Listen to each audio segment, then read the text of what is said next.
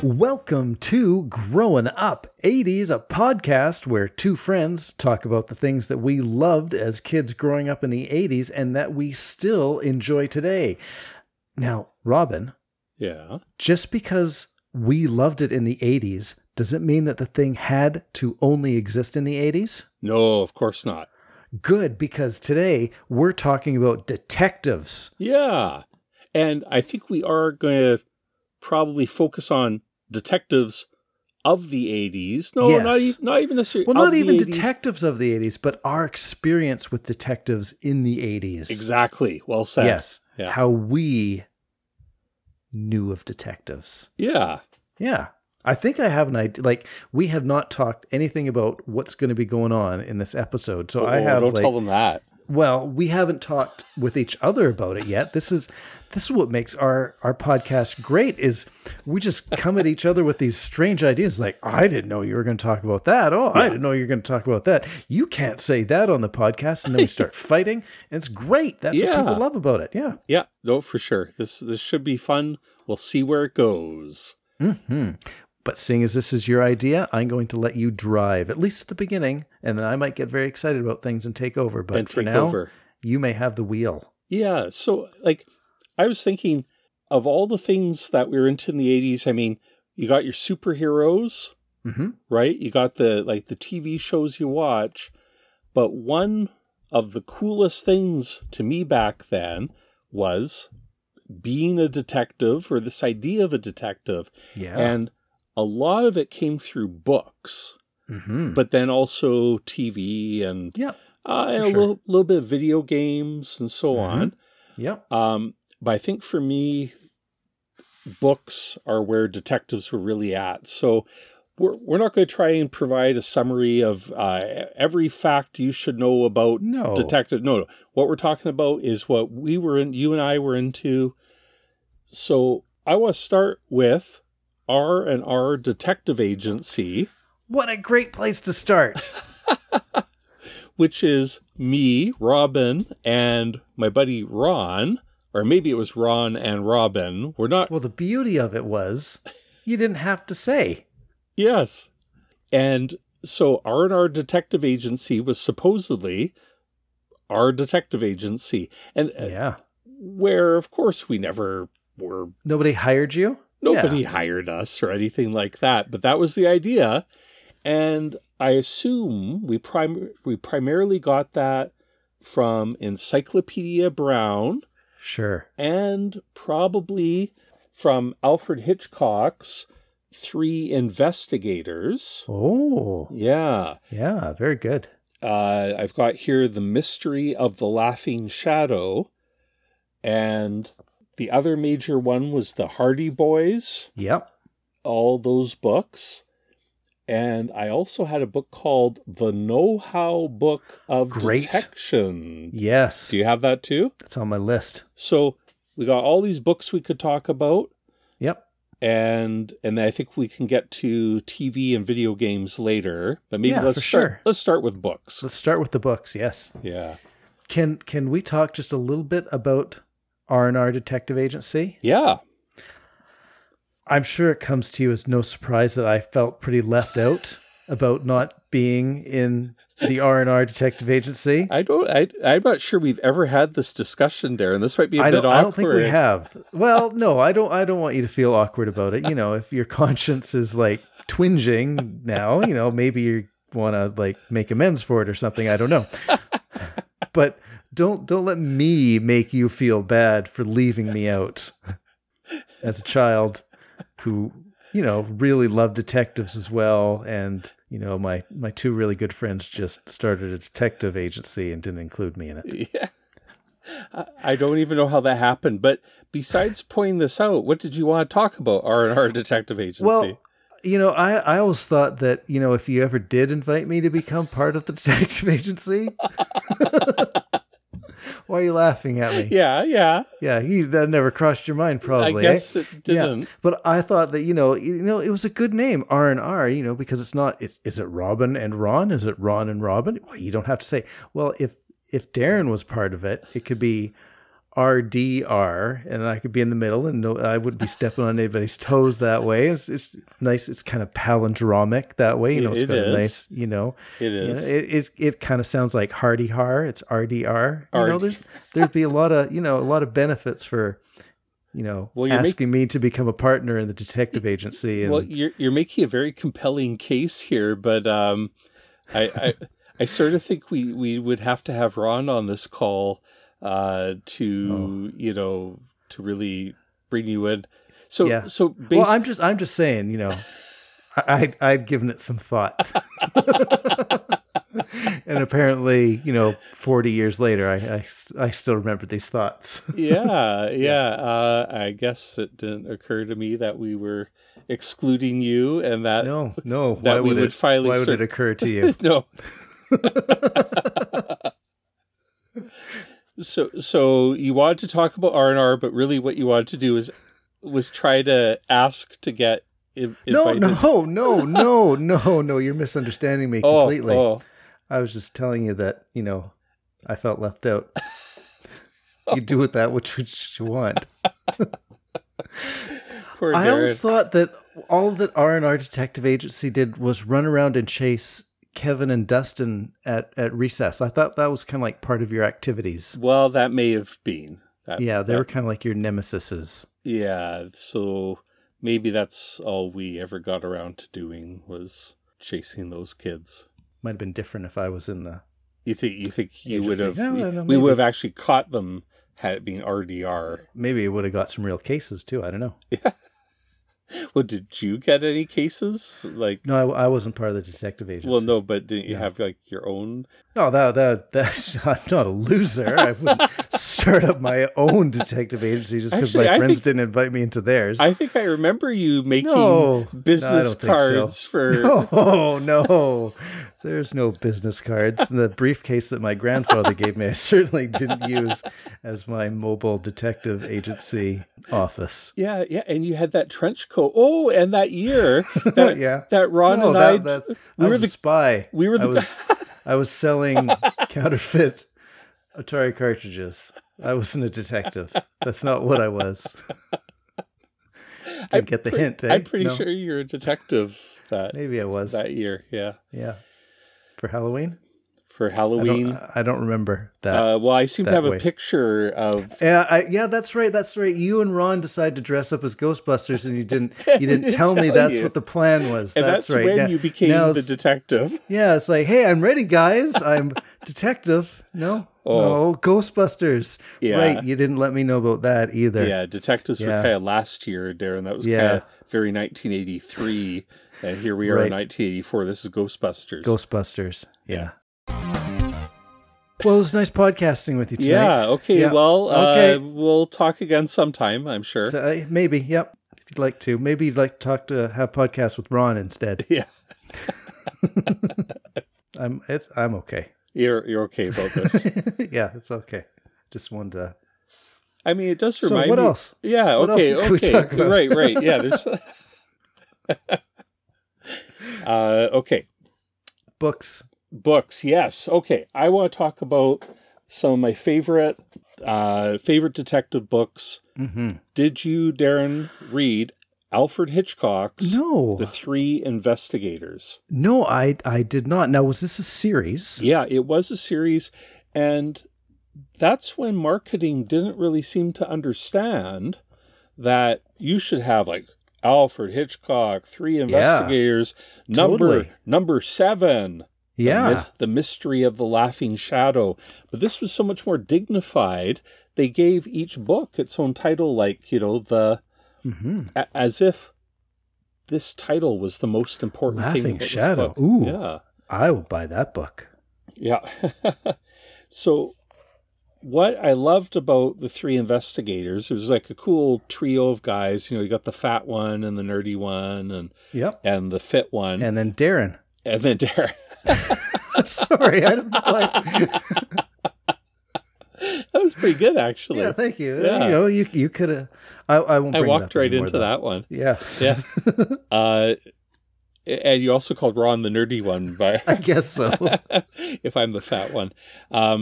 So So what was cool about these guys, actually what I loved, the mysteries were always good. There was always, it was kind of Scooby-Doo-esque, where it was always like kind of a haunted thing. That sounds right for Alfred Hitchcock. Yeah. But what was the coolest thing about them to me is that they have secret headquarters. Ooh. Yeah. And it's the one of the guys, I think his uncle or whatever, owns a junkyard. Okay. Huge junkyard, right? With the office and then all the crap and then all the junk, sorry. And in there was a trailer, like, a trailer, like an RV. Why can't I think of like a camping trailer? Or yeah, something like a motor, like a motor home. Why can't I think of the kind that you live in? A mobile home. But probably not with an engine. Well, mobile homes don't have engines. You just kind of park them in the mobile home park.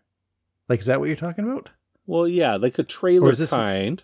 Yeah. Yeah. Like you take it out camping and stuff? Yeah. Yeah, okay. What do we call that? It's called a camper trailer. Camper trailer. Sure. Anyway, they got this kind of trailer thing, but it's buried in the junkyard. See, this is why you were no good with your detective agency. Because I didn't know anything. There you go. I didn't have words. I didn't have words for anything. Okay, that was a really dumb way to say it. Anyway, this guy, junkyard, hidden trailer with secret entrances in the junkyard that nobody would ever know about. But inside there, they got like the science lab and the communications and all this kind of stuff. Yeah. It's like an awesome secret base. Yeah. And then they would go off to, like have their actual detective thing. Oh, and they had this butler. They had a butler? With a Rolls Royce. Nice. Who would drive them everywhere. And it's not because they're rich. It's because one of the guys won a contest. Yeah. That he would get this butler for like a year or two or something like that. Oh, wow. Yeah. That's cool. Like they'd be one of the clients or whatever. So that is an awesome setup. Could you, for me, is like, of course I want to be one of the three investigators because they have like the best secret base. Yeah. Because they have this best secret base and they got this butler that can drive them in the limo. So cool. Now, you were reading these books, obviously, as a kid in the 80s. When were these books written? Because they kind of look like they might have had a little bit of length to their years already. This particular one was from 1969. Okay, yeah. So, they were written 60s or 70s.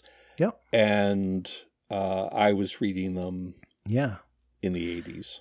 Now, I seem to recall that Alfred Hitchcock Presents, the television show, that was made in, I believe, the 60s too.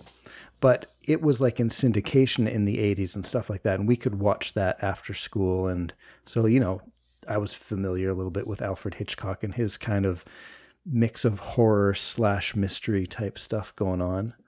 Yeah. But no, never read any of his kids' books. Yeah. Cool. So that's the best. That was the thing for me. Mm-hmm. Did you have any other books you want to talk about, or we'll keep going? Well, I don't know if we really need to go too deep into Encyclopedia Brown, but Encyclopedia Brown was the detective stories that I read. Like, I know that Ron also had like all the Hardy Boy books. Yeah, there you go. Encyclopedia Brown carries on. Yeah. That's right. Yeah, okay. Well, let's talk about Encyclopedia Brown a bit. I don't think I owned any of the Encyclopedia Brown books, but my grandmother would take me to the library every week. And so for a while there, every week, just get a couple new Encyclopedia Brown books and read them through and really enjoyed them. And you know what? Encyclopedia Brown, was it Donald J. Sobel? Or what's the fellow's name who wrote it? Yeah, that's right. Donald J. Yeah, look at that. See? I got the memory of a detective, too. You do. It would have been an asset to somebody who was... R&R. Yeah. But anyway, he was a good writer in that he made the mysteries just right on that edge of most, 7-year-old or 8-year-old, whatever they are, probably whatever age you are when you're reading Encyclopedia Brown, just right on the edge where sometimes you'd get them, sometimes you wouldn't, and you'd always you'd never feel really cheated with the solutions when you'd read them at the end and stuff like that. And I thought it was such a successful series over the years. Do you have dates in that book? Like, because they were written in the maybe late 70s and continued in the 80s? Does that sound about right? Right. Yeah. This particular one, Encyclopedia Brown Carries On, which is, I think, the first one I ever owned, is from 1980. I'm not sure if they were all like this, but at least this one had 10 mysteries in it. Yep. So each mystery would be between, 5-10 pages in length. Yeah. Yep. And for anybody who hasn't read them, you would try to figure out the solution, and then you would get told, like, what, what was it? Every short... The stories would always kind of end with Encyclopedia Brown, whispered to his father, the police inspector, the solution. If you want to, and that's kind of it. And then you can turn to the back of the book to read what he whispered if, or you try to figure it out yourself and figure out if you got it right. Yeah, like here's the end of one. His parents looked at Encyclopedia Brown, puzzled. The key wasn't taken to the dump, said Encyclopedia. It's still where Salvatore put it. And then in big bold letters, what made Encyclopedia so sure? And then, there you go. The solution. It's the curiosity gap. Yeah. Yep. And I always found these books just adjacent to the Choose Your Own Adventure and game books that I love so much because of that sort of interactivity. Oh, yeah, totally. You were involved in it. Yeah. Yeah. Yeah, it was expected that you would do something to contribute to the resolution of the story. Yeah. Yeah. Do your kids read your Encyclopedia Brown books? Yeah, at least they did when they were younger. Some of the stuff I kind of handed out to the kids in a particular year, and then they read it, and then I get them back, and then I forget that, the next kid or the next kid would be interested in it. So some of them have read them and some of them have not. Yeah. Yeah, we got the full set. I don't know. I think that we had about either 6 or 8 Encyclopedia Brown books that we gave to the boys when it was kind of at their age level to read them. And yeah, I think they enjoyed them. They didn't come back to them over and over like I did when I was a kid. Okay, you've pulled it out. That's great. The Know-How Book of Detection. Okay. I don't have a copy of it. I do have the Know-How Book of Spycraft. But I pulled out my copy of the Know-How Book of Detection. Or at least I'm borrowing it on the Internet Archive right now. Okay. And I've been flipping through it today. Yeah. So these are I loved all those books, and I never owned them. They're all just library. It was like I just saw the back cover as you kind of open it up there, like that puppetry book there, and Paper Fun, and all that stuff. The Experiments book. Yeah. I love those. Like I almost always had one of those Know-How books out from the library at one point in a time. It was just always in rotation, one of them. Yeah, so this is right. It's a series of books called the Know-How series. Yeah. With camel case, Know-How being one word. And they were by Usborne that, how great were their books, right? They just over and over again, they produced the best kids' books for nerds like you and me. Oh yeah, for sure. Like amazing. So this particular one about being of detection, yes, is full of great comics. Yep. It's got all these illustrations, and and really it is walking you through somewhat realistically the job, but of course in a fun, fanciful way. Yeah. Like this identification kit. Yes. Can you see? Oh, yeah. Describe it to the listeners there. So what you've got for the Face ID kit is you've got, 3 or 4 different face shapes that you can choose from on a page. And then you've got basically your eyes would go here, your nose would go here, your mouth would go here. Pick, a little drawing on a piece of paper and slide it in so that you can so basically you can make up the face. You can pick the different types of hair and ears that belong on it, or if somebody's got a big bushy beard, you could stick that on the chin. Basically cut out all these pieces or draw them on a piece of paper and cut them out, and you can build your own face ID kit. You don't need a professional police artist to come in and do something like that. And then this fingerprint kit. Yeah.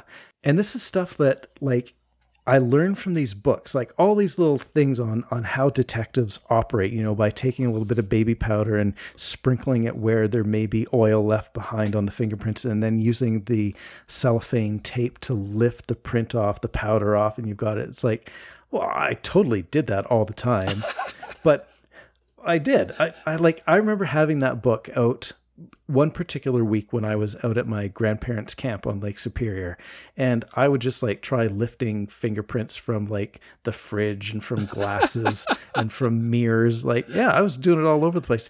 Darren, why is there like baking powder or whatever, flour all over the bathroom? Oh, I was trying to get the fingerprints off the mirror. Go play in the lake. Learn how to be a detective. One day they'll let me in. One day. That's right. I'm practicing for when Robin and Ron invite me into the R&R detective agency. But same with like the book of spycraft seemed to dovetail really well with the book of detection as well. Because, when you're going on your stakeout as a detective, you might be using some of the skills that you've learned from the spycraft book, how to be sneaky and disguise and stuff like that too. And the codes and stuff, and wonderful things. Yeah. I think both of them had like big drawings of either the spy's office or the detective's office, and they would just show like there'd be the maps up on the wall, and there'd be the various tools here in the file cabinets and the pictures of the people that they were their suspects. And yeah, I just love that kind of stuff. And like they would have like the words, describing what all the parts in the room and all the techniques they use with the arrows down to it.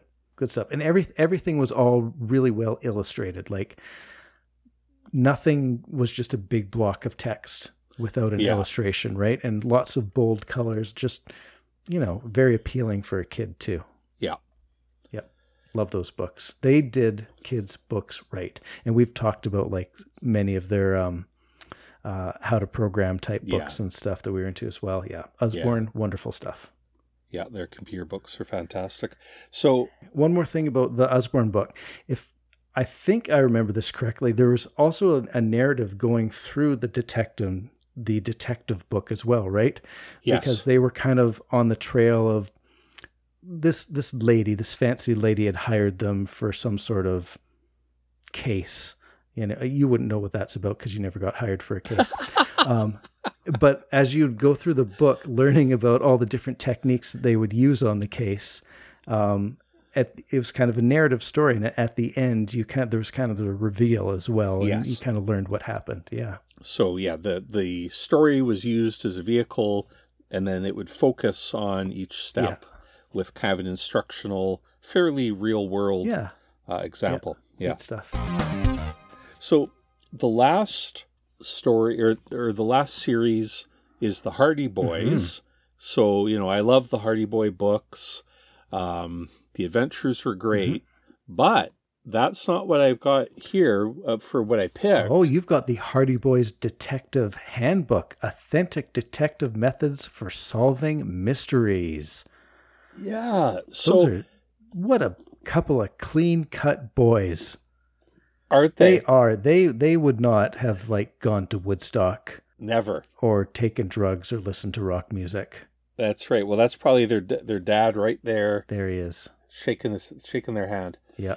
So, yeah, even better than, as much as I like the Hardy Boys fiction, give me a Hardy Boys reference book. Oh, yeah. And I am there. Sure this you would is, be, yeah. Yeah. So it's a hardcover book that from the outside looks just like a regular Hardy Boys book. It would fit on your shelf. Even the spine kind of is somewhat similar to the other ones. Yeah, and it actually does have some fiction, some story in it. Oh, yeah. But it also got really nerdy, and it's got a whole section about fingerprints, for example, you know, right about them, and all the different types, like the language to describe fingerprints. With loops and swirls and Yeah. arches. And whorls. yeah. Plain arch, tented arch, radial loop, ulnar loop. Wow. An accidental whorl.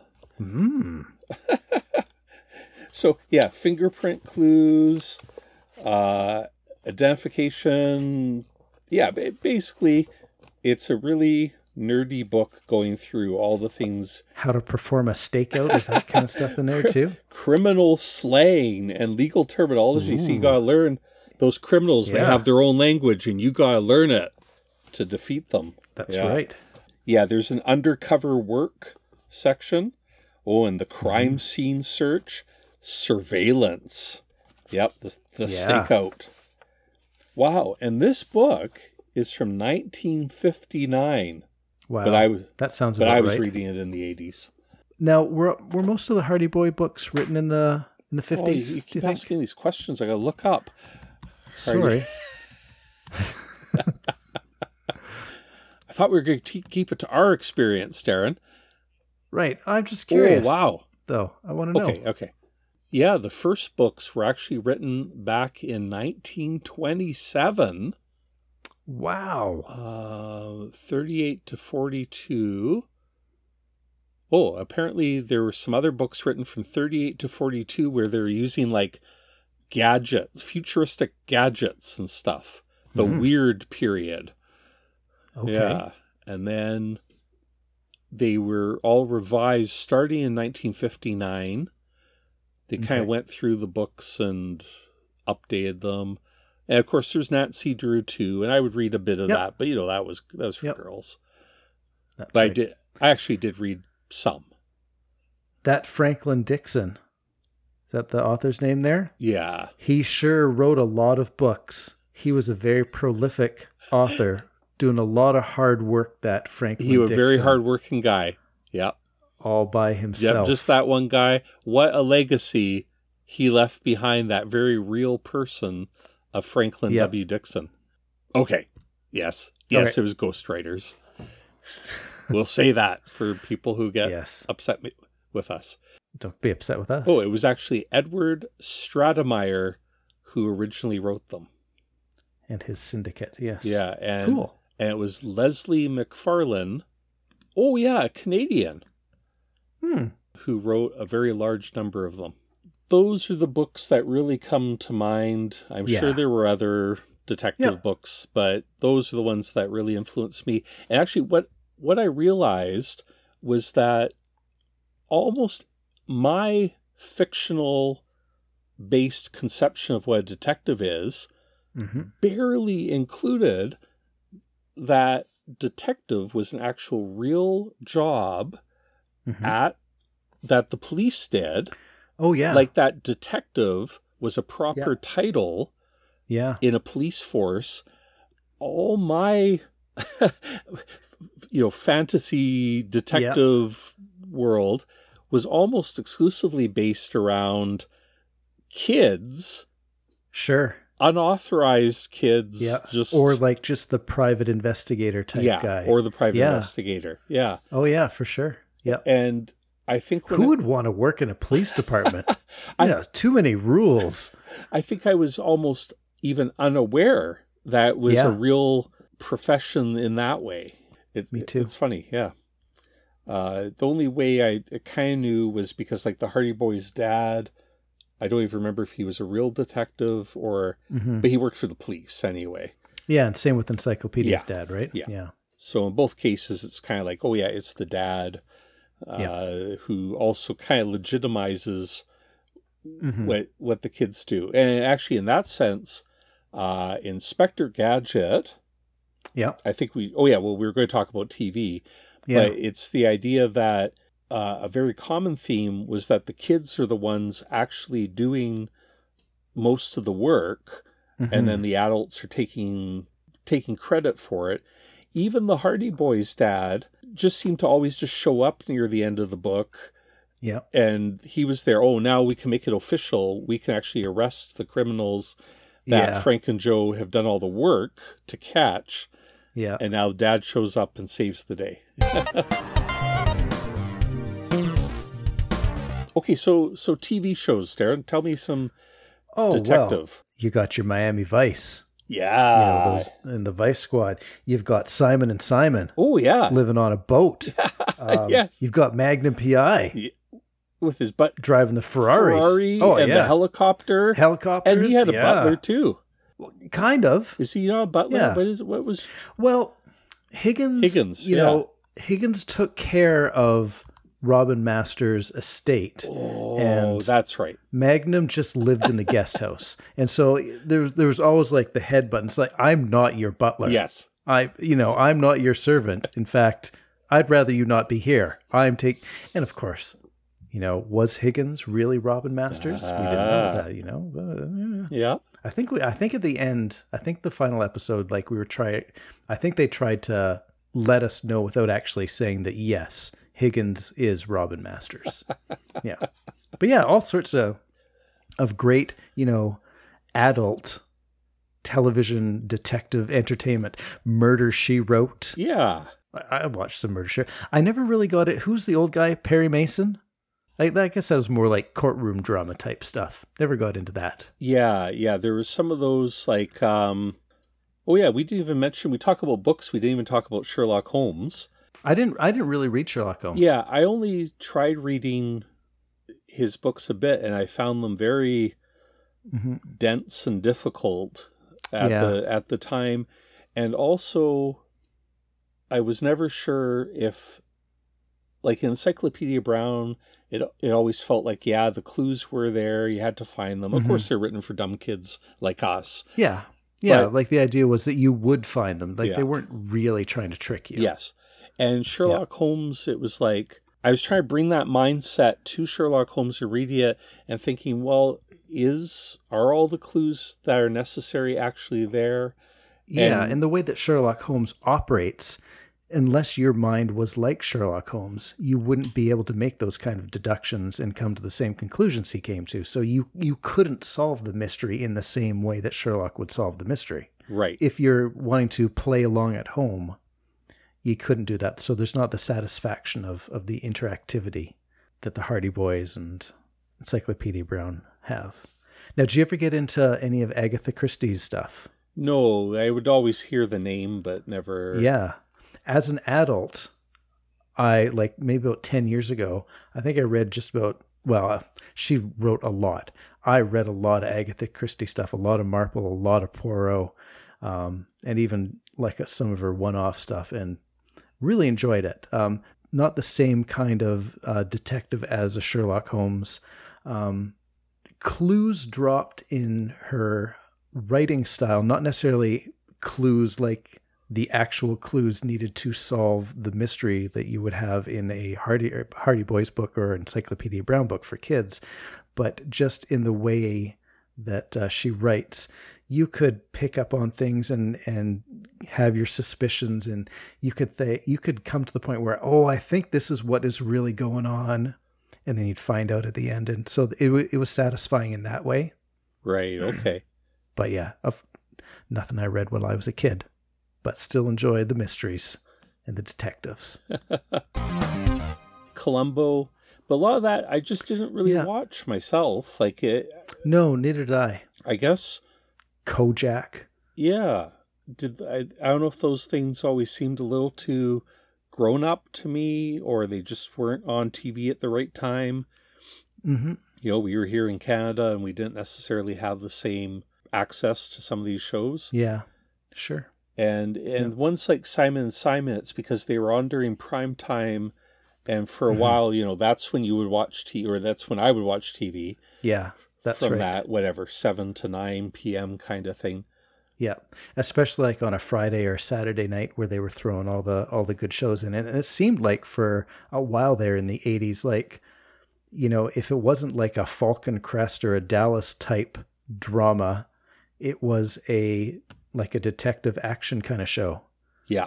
Like even like a show like The Fall Guy and stuff that was like primarily action, or even the A-Team, which was primarily action. It seemed like there's always an element of mystery to those shows even. Yes. Yeah. Yeah, well, even like Remington Steele was essentially Oh, yeah, a detective. yeah, for sure. So it just seemed for a while there, that's all there was. Were Yeah. detective shows. Yeah.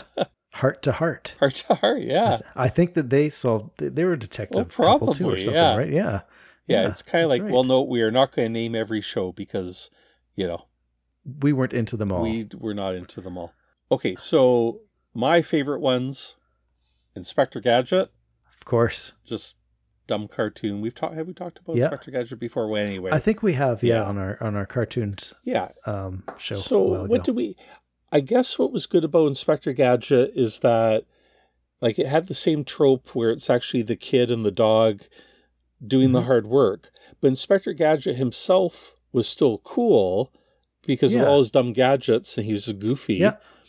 That's right. And the show, and unlike Hardy Boys where dad just shows up at the end all the time, Inspector Gadget is there bumbling throughout. Yeah.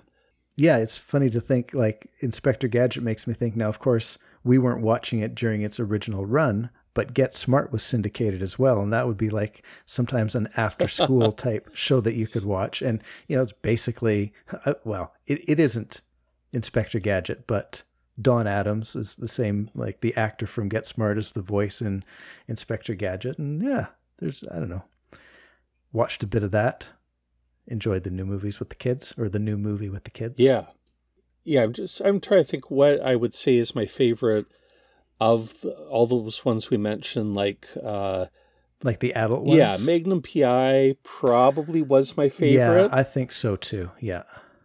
I like the idea of Miami Vice. Miami Vice was so cool, but it was also a really dark show. Yeah. There's a bit of barrier at entry because of that. Yeah. Yeah. Simon and Simon was pretty cool, but yeah, Magnum PI I think was where it was at for me too. Yeah. Yeah, and that's right. How often you're saying about how detective stuff got like injected into every show, right? Because even like Knight Rider, wouldn't that end up being sort of like a detective show every other episode? Yep. Where Sure. Oh yeah. Yeah, and you said the A-Team, and all those would seem to bring those kind of elements into it. It was just always for sure some sort of espionage or trying to figure out who the real bad guy is. Yeah, and so yeah, and even MacGyver, right? When it always seemed it was sure. Like, yeah. So we are now realizing that every show was a detective show. Yeah. And that even reminds me of one of my favorite short-lived shows was The Whiz Kids. Oh yeah, which was a computer, like an 80s computer show. Obviously, somewhat inspired by war games and so on, but that was a detective show essentially. What other topics do you have? There's a few video games I'd like to talk about. Yeah, and maybe a couple board games. Oh yeah, do you want to do the board games now? Sure, yeah. So of course there was Clue as a kind of a detective, a whodunit type board game. Yeah. I never really got into Clue. Yeah, I admit because same thing. It Yeah. It was never like, oh, this is such a great game. What I did think was awesome was the map or the game board. The map is great. The game board, yeah. For sure. Yeah. And moving around. That was really neat. And the idea of going around and solving the murder and the props and getting the weapons and finding the motive, like, it sounds really cool, but it really comes down to a game of who has collected just the most information and can you make a deduction by a process of elimination. And it never really stuck too much for me, but there's two kind of detective-y type games that I really did enjoy. One of them was called Scotland Yard. Yeah. Did you ever play Scotland Yard? Yeah, for sure. So Scotland Yard being like I'm going to get it wrong. I'm going to grossly oversimplify what it is, but it's basically the English National Detective Agency. It's like CSIS here in Canada, or perhaps the FBI in the States, right? Yeah. But the idea is, there's this bad guy out running around the streets of London, and it's your job as Scotland Yard to coordinate your detectives to trap the fella. And again, the game board is awesome because it's this great map of the city of London with all the streets and all the tube stops and stuff like that. And so you can take taxis, you can take the underground, and you've just got to move your outmaneuver. It's basically a one versus many or a many versus one type game. If you've got a bunch of people playing, one person is Mr. X and you're all trying to get him. If it's just one-on-one, then the Scotland Yard side can play all the detectives searching for Mr. X. So that was a lot of fun. And then, while technically not an 80s board game, I just want to throw it out there, and technically not really a detective / mystery game, it falls in the same genre to me, is Kill Dr. Lucky. Yeah, I figured you'd have to say that. Yeah. So Kill Dr. Lucky is a really fun board game that I picked up actually in the 90s. It was put out, James Ernst designed it. He's designed lots of great board games, and it's just a game of wandering around the mansion. It's kind of the opposite of Clue. It's what happened before you play the game of Clue, going around the mansion to try to kill Dr. Lucky. Yeah. But it's set up almost like a reverse Clue, in that, all the weapons are there for you to use, all the rooms are there for you to go to, and you get to kill the guy. Yeah. Or at least try to. Lots of fun. He's Dr. Lucky. He's so lucky. Yeah.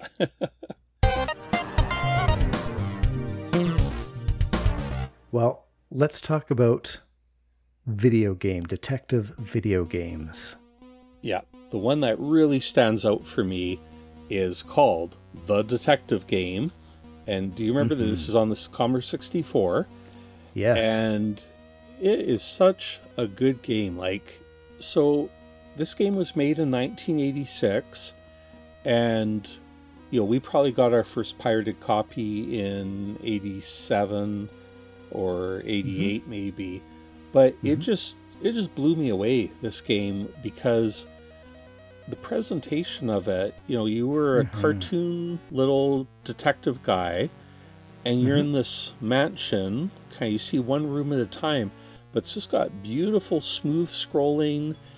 Oh yeah, it's all presented in this it's a really nice isometric view, but it's not like the standard really cubey view that you often see in video games.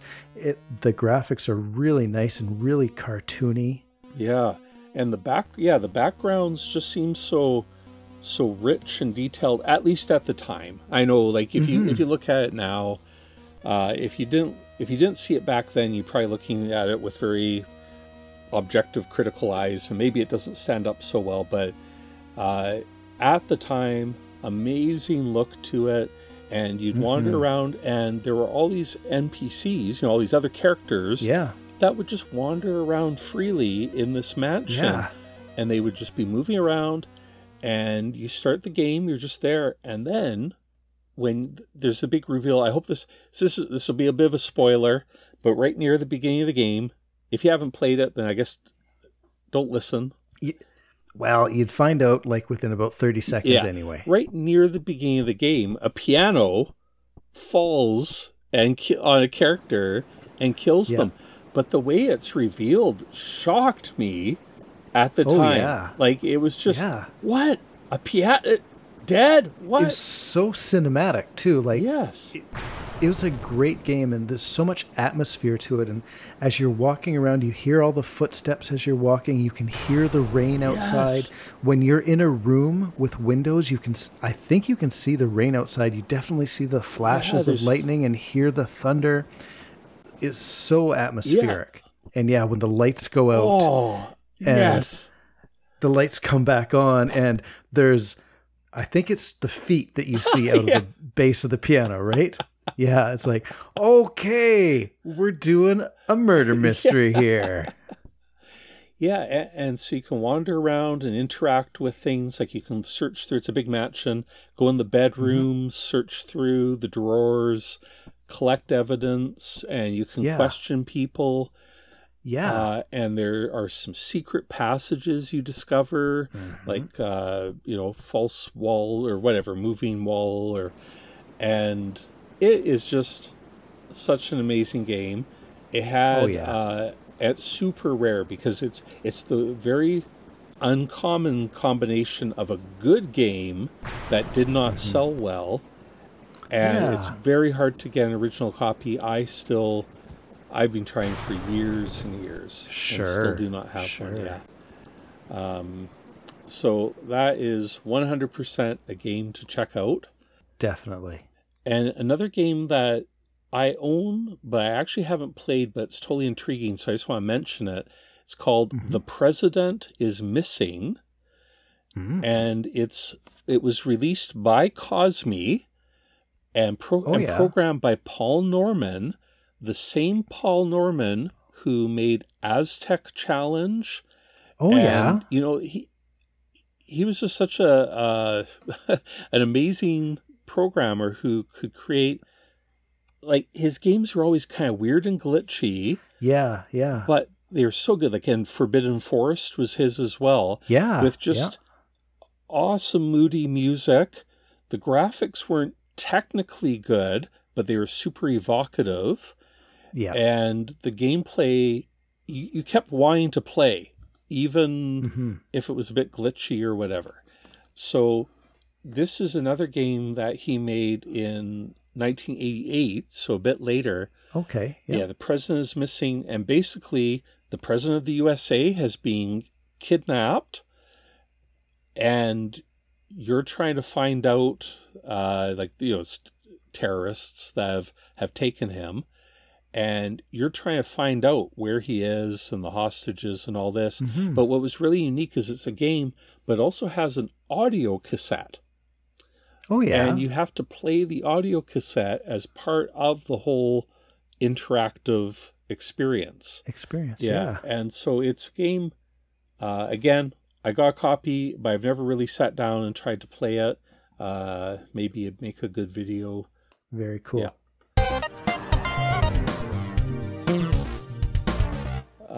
Obviously, this is such a huge space, so we would like to hear from our listeners about what aspects of detective they are really into. Yeah. I expect Jason Compton's going to have some thoughts for us. Well, you know what? I just wanted to just throw this out here.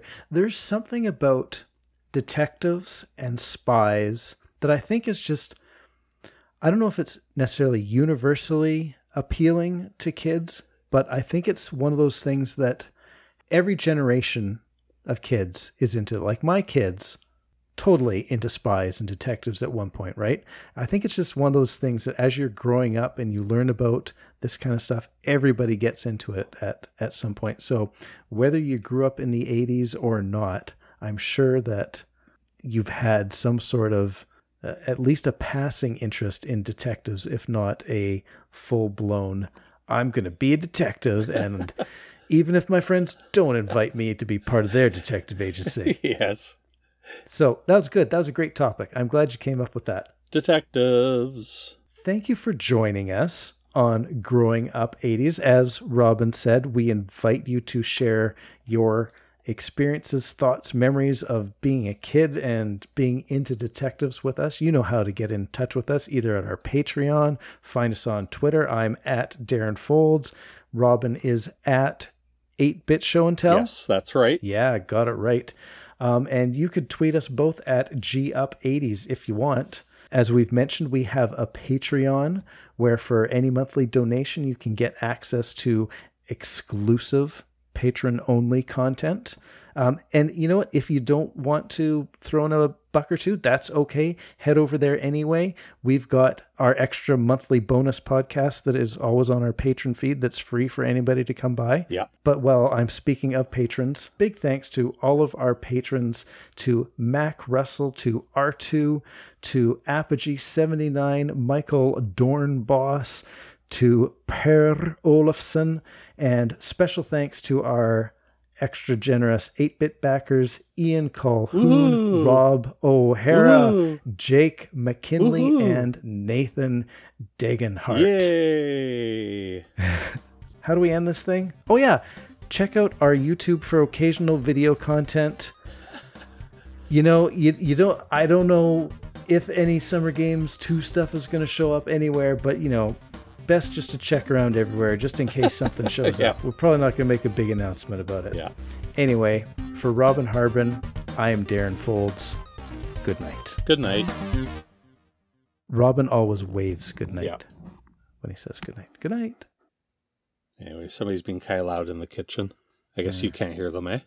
I couldn't. Yeah. Okay, well, that'll just have to do.